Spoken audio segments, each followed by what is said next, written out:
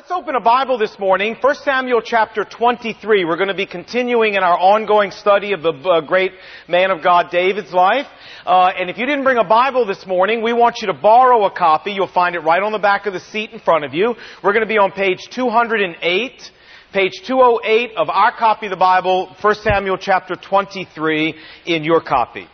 It was the spring of 1942, and things were looking pretty bad in the Pacific at that time. The Philippines were gone. The Japanese were threatening to take the Aleutians, Alaska, China, Australia, India, and who knows what else.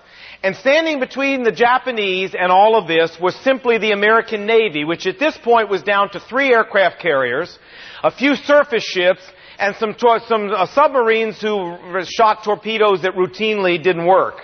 Admiral Yamamoto of the Japanese Navy decided it was time for an all-or-nothing move, and so what he did is he sent out the greatest sea force ever assembled in history. It consisted of more than 200 ships, including 8 aircraft carriers, 11 battleships, 22 cruisers, 65 destroyers, 21 submarines, and over 700 aircraft, and their ostensible purpose was to attack Midway Island. But their real purpose was to lure the 3 remaining American aircraft carriers out into the open where they could destroy them. And if that were to have taken place, the entire Pacific Rim would have belonged to the Japanese. There would have been absolutely no one or nothing to stop them. Well, the battle was joined on June 4th, 1942. And realizing that he was greatly outnumbered, Admiral Ray Spruance decided that he would launch every plane from all 3 of the American carriers, that he would send them out to the limit of their fuel capacity, and that he would keep no airplanes in reserve to defend the carriers and the rest of the fleet. He sent everything he had. And also, on a hunch, he decided that rather than waiting till 9 a.m. to launch, which is when he had planned to do it, that he should launch earlier. It was just a hunch that maybe an earlier launch would be better, and so he moved the launch up and launched every plane he had at 7 a.m. in the morning. Well, it was at this point that one of the greatest coincidences in the history of warfare took place. Because the Japanese, they had 4 advanced carriers that arrived at Midway Island ahead of the rest of the fleet. They had already launched an early morning strike on the island. Their planes had just returned to the carrier and been recaptured. And all 4 carriers had planes on their decks, reloading, refueling, when the American planes popped out of the stratosphere and were on them. There were no fighter cover planes up. They were all down being refueled. The decks of these carriers were full of fuel and ordnance.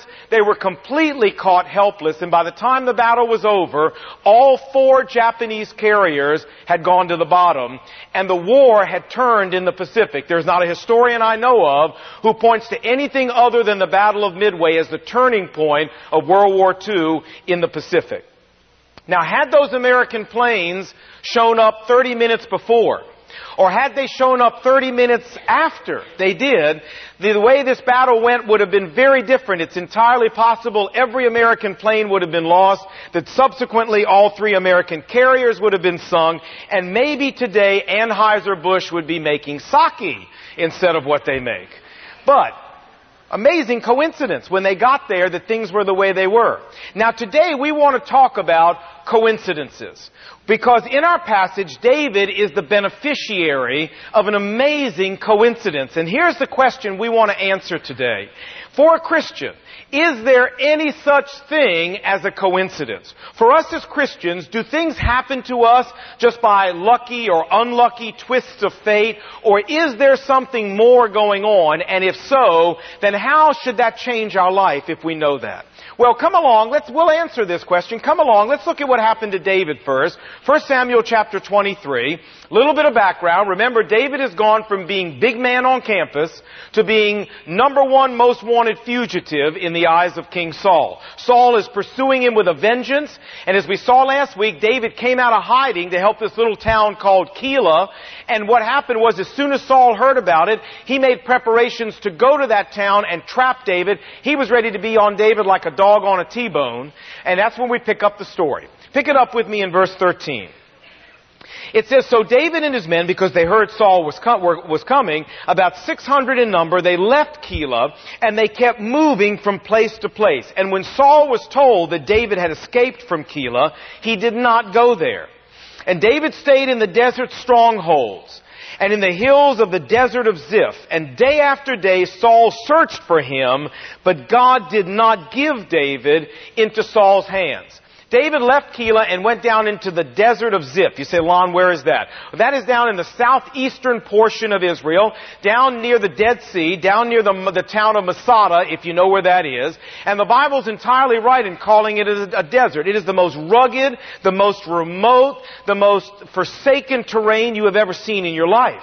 And David went there and hid in the caves and in the wadis and just went all around, and Saul was looking for him. But remember, Saul didn't have reconnaissance helicopters. He didn't have U-2s, and he didn't have SR-71s, and he didn't have spy satellites. The only way to find David is to take your army out there and tromp around in that God-forsaken wilderness and hope you bump into him.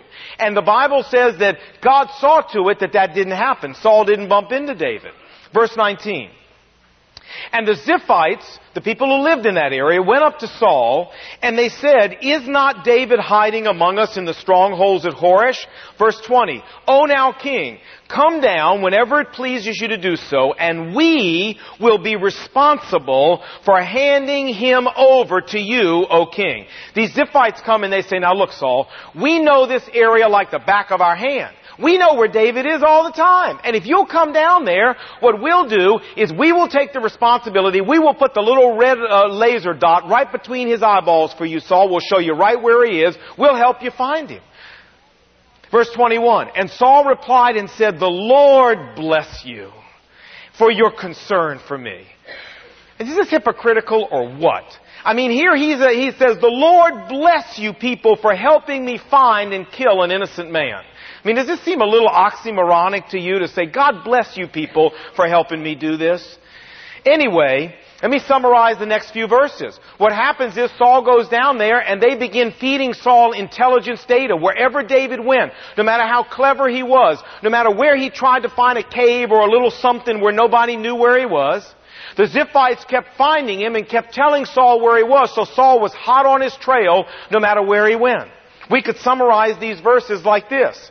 David had some Ziphite friends. Their hearts were cold as snow, and everywhere that David went, his friends were sure to know and to tell Saul. Well, that was Mary Had a Little Lamb. Y'all knew that, right? Okay, just wanted to be sure. Well, verse 26.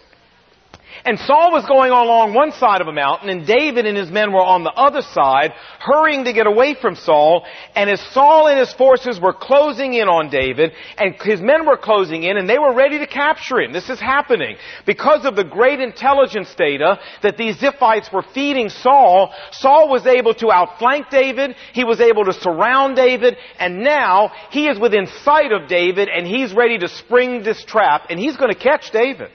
David was a goner, friends. David was a dead duck.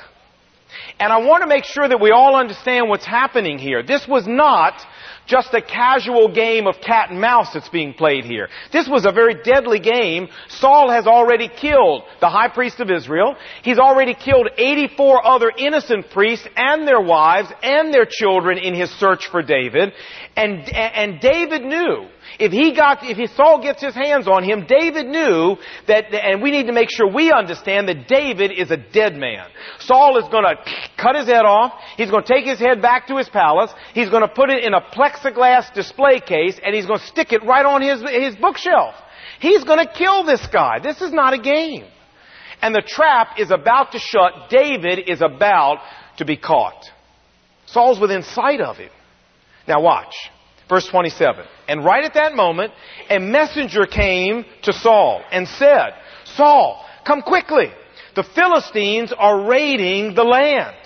Now, we don't know what kind of raid this was. We don't know where they were. We don't know why it was so urgent that he left. But it was very urgent because there is no way in the world Saul, with David right on his fingertips, there is no way that man would have left there unless there was something very serious happening with this invasion by the Philistines. So, the next verse says, Then Saul, verse 28, broke off his pursuit of David.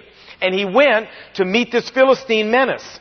And this is why they call this place Selah HaMamlekot, which in Hebrew means the rock or the place of slipperiness, because this is the place where David slipped away from, right out of the grasp of King Saul. So they call it the place or the rock of slipperiness. And it says David went from there and he left. He got out of Dodge, folks. He says, this is not a healthy place for me to be. He got out of Dodge and went and lived north of there near a place called En-Gedi.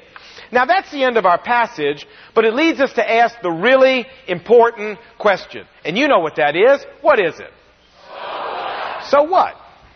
So what? Okay, Lon, wonderful. I'm glad David got away. You know, great story. Appreciate you telling us the story. But so what? I mean, this makes no difference to my life. I'm going out tomorrow to face a tough world. What difference does this make? Well, I think it makes a lot of difference. I think there's a great biblical truth on display here.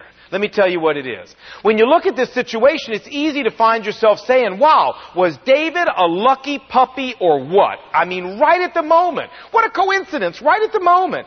That Saul had him trapped and was ready to put his hands on him, not one day before, not one day later, not 5 hours before, not 5 hours later, not 20 minutes before or 20 minutes later, but right at that exact moment this messenger shows up with his message that causes Saul to break off the chase and David gets to go free. What a coincidence! Or is it? Is this just a coincidence? Well, what even is a coincidence? Let's start by making sure we even understand what it is. I looked it up in the dictionary and here's what it said. It said the chance occurrence of things in such a way and at such a time so as to seem remarkable. You know, things that happen that you just shake your head and go, wow, that's amazing. But the key word in that definition is the word chance. The chance occurrence. You see, the word coincidence, folks, is a worldview word. It has a worldview attached to it. And it's important for you to understand that. Coincidence means if you didn't know better, you would swear that somebody had actually designed the events that you watched to go the way they did, because the odds of things going the way they went are so remote that it's pretty hard to believe that those tumblers could have clicked into place the way they did without some guiding hand orchestrating it all very deliberately. But we know that there's no such guiding hand. We know that the universe just operates by random fate. So therefore, this was not planned at all. It just was coincidence. See, there's a worldview attached to this word. Now, it's interesting that for those of us who are Christians, the Bible offers us an entirely different worldview. The worldview of the Bible is a worldview that is not based on fate or luck or coincidence, but it's a worldview that is based on the existence of a sovereign God. A God who is in absolute control of His universe, and a God who cares about the affairs of your life, and who causes the affairs of our lives as Christians to click into place in exact precision with His plan and His purpose for our lives. Let me show you one other verse of Scripture, may I? It's in Jeremiah chapter 29. And if you would turn there with me, Jeremiah chapter 29. If you're using our copy of the Bible, it's page 558. Page 558, Jeremiah chapter 29. And let me show you what God has to say here about our circumstances and His involvement. Jeremiah 29, and look with me at verse 11 when you get there, if you would. Now here's what the Bible says. For I know the plans I have for you, declares the Lord, plans to prosper you and not to harm you, plans to give you hope and a future. And what God is saying to us here is that God has a unique plan for every one of our lives as Christians. And not only does He have a unique plan, but God says that He is personally involved in helping that unique plan, causing that unique plan to come to fruition. He's not a sovereign God who sits off in the distance somewhere and just lets the world go wherever it wants to go. Just lets your life go wherever it wants to go. But God is a very hands-on God who is deeply involved in the details of our lives, deliberately combining them, deliberately orchestrating them to turn out to give us a future that prospers us, that gives us hope, not for our harm, but God has plans for good for our life. This is the worldview of the Bible. And may I say that if you're here this morning and you've never trusted Jesus Christ in a real and personal way as your personal Savior, that what Jesus Christ offers us is not just forgiveness of sin, not just eternal life, not just a place in heaven. He does offer those things. But He offers us much more. He also offers us an all-powerful God who is interested in being involved in our lives, who wants to take a personal interest in our life, and more than just a personal interest, who is willing to personally direct the affairs of your life and my life to accomplish this kind of future that He's talking about here. You know, I've learned the hard way that running my own life is not a very promising endeavor. I mean, I look at every time I've ever decided to run my own life, and it has been a disaster. Because I don't have the wisdom, I do not have the eternal perspective, and I don't have enough sense to know how to run my own life. And I admit that freely. I'm glad I've got a God who's willing to run my life, because I don't know how to run my own life for my own good. I confess that openly. And if you're here and you're tired trying to run your life, and you keep messing it up, and you can't seem how to figure it out and make it work, and you can't seem to get to a future and a hope, and to have this kind of prosperity that God's talking about in your life, then I offer you another way to live. God offers you another way to live. It's a way to live called being a Christian, where Jesus Christ is the center of your life, and where God is orchestrating the events of your life. Something to think about. Well, friends, if the Bible's portrait of God is correct, then for us as Christians it has some incredible ramifications. And here's what they are. If the Bible's portrait of God as being hands-on on our life is correct, then that means that for us as Christians there is no such thing as a coincidence. It means that for us as Christians there is no such thing as luck or fate or karma. It means that as Christians there is no such thing as an accident. Rather, it means that everything that enters our lives is the result of a sovereign, loving God executing His perfect plan for your life and my life as His children in Jesus Christ. Now you say, Lon, wait a minute. Wait a minute. Come on, time. Wait a minute. You don't really believe, do you, that the God of the universe, I mean the one that's keeping galaxies from banging into each other and, Saturn from hitting Neptune and all that, you don't really believe, do you, that God is actually interested and involved in the everyday mundane stuff in your life, do you? I mean, the little details of your life. You think Almighty God of the universe has the time to be involved in the little stuff in your life? I mean, what an arrogant position to take. Well, I don't think it's arrogant. I think it's a very biblical position to take. And yes, I do believe that. As many of you know, Brenda and I, our family, we have a special needs little girl with some very severe disabilities. And she's 6 now. And for a number of years now, Brenda's been coming to me and saying, this is not the right house for us, Lon. We need a different house. I mean, when we bought this house, it was wonderful. We didn't have a little girl with disabilities. But now that we do, this is not the right house for Jill. The older she gets, the more difficult it gets. We need to move. We need to find another house.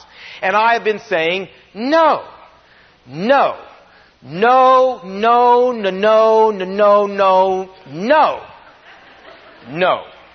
And you know why? I had some reasons. Number one, we've lived in this house for 13 years. I've got some wonderful memories of raising my boys in this house. I don't want to leave this house. Number two, I don't want to list and show this thing.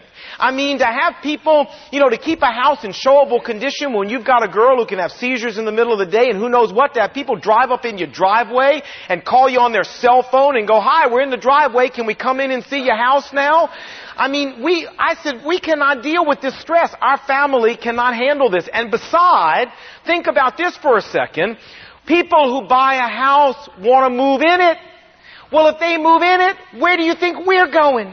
We don't have any place else to go. We can't move into an apartment with Jill. I mean, this makes we cannot do this.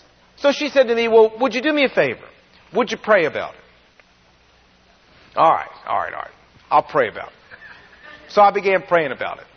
But I prayed about it. I did. And she began showing me that Brenda was right. As usual, Brenda was right. And that we needed to move from this house. And I was like, but God, the stress of showing this house will kill us. And we don't have any place to go. Where are we going to go if we sell this house? And I said, so God, you just got to take care of this. I don't even know how to begin with this. So let me tell you what happened. We contacted a real estate agent who's a friend of ours, lives on our street, up the street, and we just began talking. We didn't list the house. We weren't about to list the house. We just began talking about our interests and what could we maybe get for our house. And anyway, she was out for a walk back in November in our neighborhood, and she saw another agent from her office showing a house down at the other end of our neighborhood. So the next day she talked to this agent in the office and said, hey, I saw you over there selling a house in the neighborhood. What are you doing? And the lady said, well, I've got a client who wants to buy a house in that neighborhood, and she wants to buy a certain kind of house, which just happened to be the kind of house we have, and she wants to buy it up at the other end of the street, which just happens to be where we live. And so our agent, our friend said, she wasn't even our agent, she was just our friend. She said, well, I know the Solomons live up there, and they thought about selling their house. Would you like me to ask them if you could bring your client over for a one-time look-see at their house? The lady said, sure. So she asked us, and we said, all right. So the lady came and looked at our house, and then the lady came back and looked at our house, and then the lady came back and looked at our house, and then the lady bought our house. And here's the most wonderful part about the whole thing. The lady was not looking for a house to live in. She was looking for a house as a rental property, as an investment. So we went to settlement, came home, put the money in the bank, and had dinner, and we're in a month-to-month rent where we can stay as long as we want while we look for another house, and our house is sold. And our agent, when she walked away, when we had signed the contract, she walked out of our house and she said, I got to tell you, I have never seen anything happen like this in my whole life. This was clearly divine. And she is not a Christian. Trust me. She's not. Now let me ask you a question. Was this just a lucky coincidence? Well, you can believe whatever you want. It's up to you. But I know better. Shoot, my non-Christian real estate agent knows better. And you see, friends, for us as Christians, there are no such things as coincidences. And don't tell me God's not interested in the everyday details of our life. As a Christian, if you don't believe that, you're missing one of the hugest blessings God has to offer you as one of His children, which is the awareness that God does care about your everyday affairs. And if you'll let Him have control of them, you won't believe what He'll do. You say, Lon, wait a minute, though. I understand what you're saying. But what about the bad stuff? I mean, any nincompoop can have a great view of God when you're selling your house without listing it. Anybody can have that view of God when they're like David, getting away when they're trapped. But I mean, what about the rotten stuff? What about those unlucky coincidences that come along in life? Are you telling me that as a Christian, I should believe that God sends unlucky coincidences into people's lives? That God sends rotten stuff into people's lives? And are you telling me that I should thank God for them just like I ought to thank God for the good stuff because He's working out some perfect plan for my life? Is that what you're telling me? Absolutely. That's exactly what I'm telling you. Because that's exactly what the Bible teaches. Romans chapter 8, verse 28. All things work together for good to those who love God. All things includes all things, right? Not just good things, not even just medium things, but even the rotten things. That God, the Bible says, takes them and mixes them all in a big old mixing bowl like a cake batter and puts them in the oven. And even though the individual ingredients that go into that cake may not be particularly palatable, you may not particularly like them individually, once God gets through with the whole mix and brings it out the oven, man, voila, you love the result. That's what the Bible's telling us. And that's why Joseph, his brothers, remember, sold him into slavery, went to jail for 13 years as an innocent man, and then he comes out and he's prime minister of Egypt. When his brothers met him for the first time after all those years, they were scared he was going to kill them. He said, no, I'm not going to kill you. He said, because I'll tell you what, you meant it for harm to me. I know that. But see, God was bigger than you guys. And God meant it for good. Look at me, I'm the prime minister of Egypt. You intended harm for me, Genesis chapter 50, verse 20, but God intended it for good and used those very rotten circumstances to work out a plan for my life that is so good and so exciting that, you know what? I'm not going to kill you guys. I appreciate you selling me into slavery. Because look what God did with it. He said, well, Lon, that's easy for you to say. You sold your house without listing it. It's easy for you to say. Well, you know what? I'll tell you something else. We this past week found a house to move into. A house we loved. I mean, there aren't that many houses that work for us. I just need to tell you that. We have two very different sets of needs. We have 3 teenagers, and they have their sets of needs. And then we have this little girl with special needs. So there aren't very many houses that work for us. This house had a bedroom on the first floor, a bathroom on the first floor. I mean, it was a wonderful house. I was so pumped about this house. And so we put in a contract on this house, and I decided, there aren't that many that come along that work for us in the neighborhoods where we need to live to stay in our school district, so I'm not going to lose this house. So we wrote a contract for $1,000 over the asking price. No points to be paid by the seller, non-contingent contract, flexible settlement date. I put down not $5,000, but $25,000 on the house. And we were scheduled to present this contract, it's an ultra clean contract, at 10:30 on Wednesday morning. Well, Wednesday morning, first thing in the morning, we had a little blip hit the graph, and we couldn't actually do it at 10:30. We had to wait till Wednesday afternoon. Well, by Wednesday afternoon, there were 2 other contracts that had come in on this house. So now we were one of 3, not the only one of 3. And when the contract was presented Wednesday evening, we lost the house to one of these other contracts. And the real estate agent who listed the house said to our agent, she said, it's a shame that you weren't able to present at 10:30 like you planned. If you'd have brought this contract at 10:30, you probably would have gotten this house. It was just an unlucky break, she said. He said, well, Lon, how did you feel about all this? Folks, I was severely depressed for 3 days.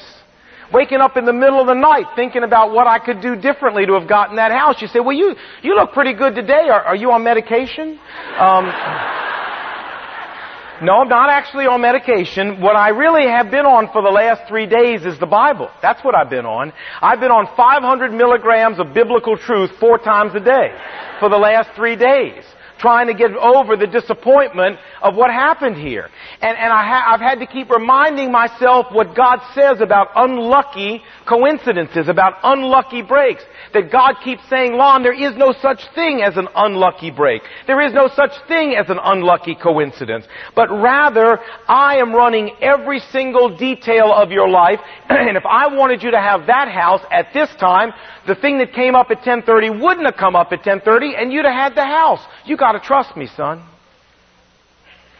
See, when Joseph was sold into slavery, it looked like a disaster, but God had a better plan, didn't he?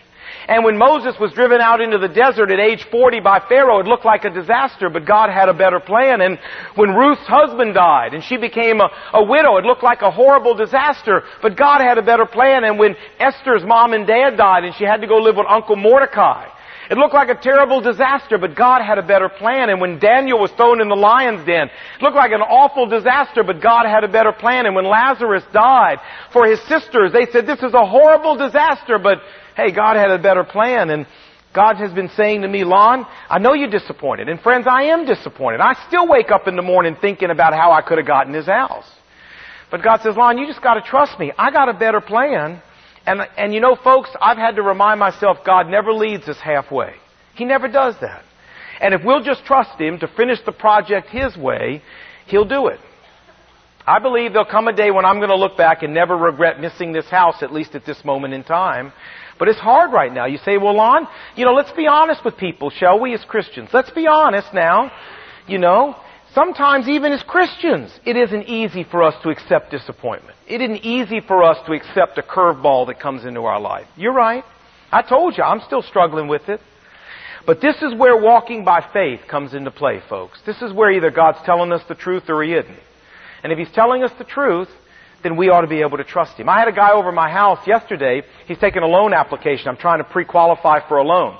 So this guy's not a Christian man. We're sitting there and he's taking the loan application. When we get all done, he's taking the whole thing, and so I'm telling him the story about how we lost this house. And I'm bemoaning the loss of this house. And at the very end, he looks at me very matter-of-factly and he says to me, well, Lon, he says, you're a religious man. He said, God's running the show, right? And I'm like, yeah. Yeah, but, yeah. Yeah, now it's time to, let's go. Imagine, this guy, is just kind of like, pop, pop, Lon, what's wrong with you? You got some non-Christian finance officer giving you biblical truth. And I'm like, oh yeah, okay. But this is right. And you know what, folks? There are a lot of curveballs that come along in life. Isn't it wonderful as a Christian to know who the real pitcher is? Isn't it wonderful to know that the pitcher is not random fate or unlucky karma, but the pitcher is a sovereign, loving God who, even though He may throw you what looks like a curveball, His goal is not to strike you out. His goal is to make you a spiritual Hall of Famer. And if you'll just trust His pitch selection, believe me, He's got a pitch selection that is perfectly picked out for you. And if you'll trust Him, you'll never be sorry that you let Him pitch the ball to you. So, are there any accidents for Christians? No. Are there any coincidences for Christians? No. Are we the victim of fate or karma? Absolutely not. Almighty God has a plan for us, a plan for good and not for evil, to give us a future and give us a hope. And you know what this means? And I'd like to close with this. It means that we ought to be able to approach even adversity in our life like Job did. Listen to what Job said. He said, shall we accept good from the Lord and never accept adversity? The Lord gives, and sometimes the Lord takes away. But either way, Job said, blessed be the name of the Lord, because I know He's got a plan. And the Bible says in all of this, Job did not sin by charging God with wrongdoing. Friends, this is where God wants you and me to get to, where we can take even the disappointments and the curveballs and say, God, blessed be your name. I know you got a plan. And may God change your life and help you get to this point because of what we've learned today. Let's pray. Lord Jesus, as we've already said, when the curveballs of life come our way, the adversity that we don't want strikes our life, even as Christians, it's tough to deal with the disappointment and the heartache and the loss that we feel. But I want to pray that you would take the Word of God today, that you would change our worldview, that you would give us a biblical worldview, and that you would enable us, like Job, not to charge you with wrongdoing by questioning you and arguing with you and being resentful and bitter against you. But God, give us that sweet surrender where we can say, well, sometimes the Lord gives and sometimes the Lord takes away. But either way, we can bless the name of God because we know He has a plan. And Lord Jesus, teach us that even though the butter and the oil and the flour and the eggs that go into a cake individually may not be all that attractive by themselves, that by the time it's all done and you're through mixing and cooking it, that the result is always a gorgeous cake. So Lord, for those of us right now who haven't seen the cake yet, help us to walk by faith. Help us to believe what you tell us. Change the way we respond to life, I pray, God, because of being here today and hearing from you. We pray these things in Jesus' name. Amen.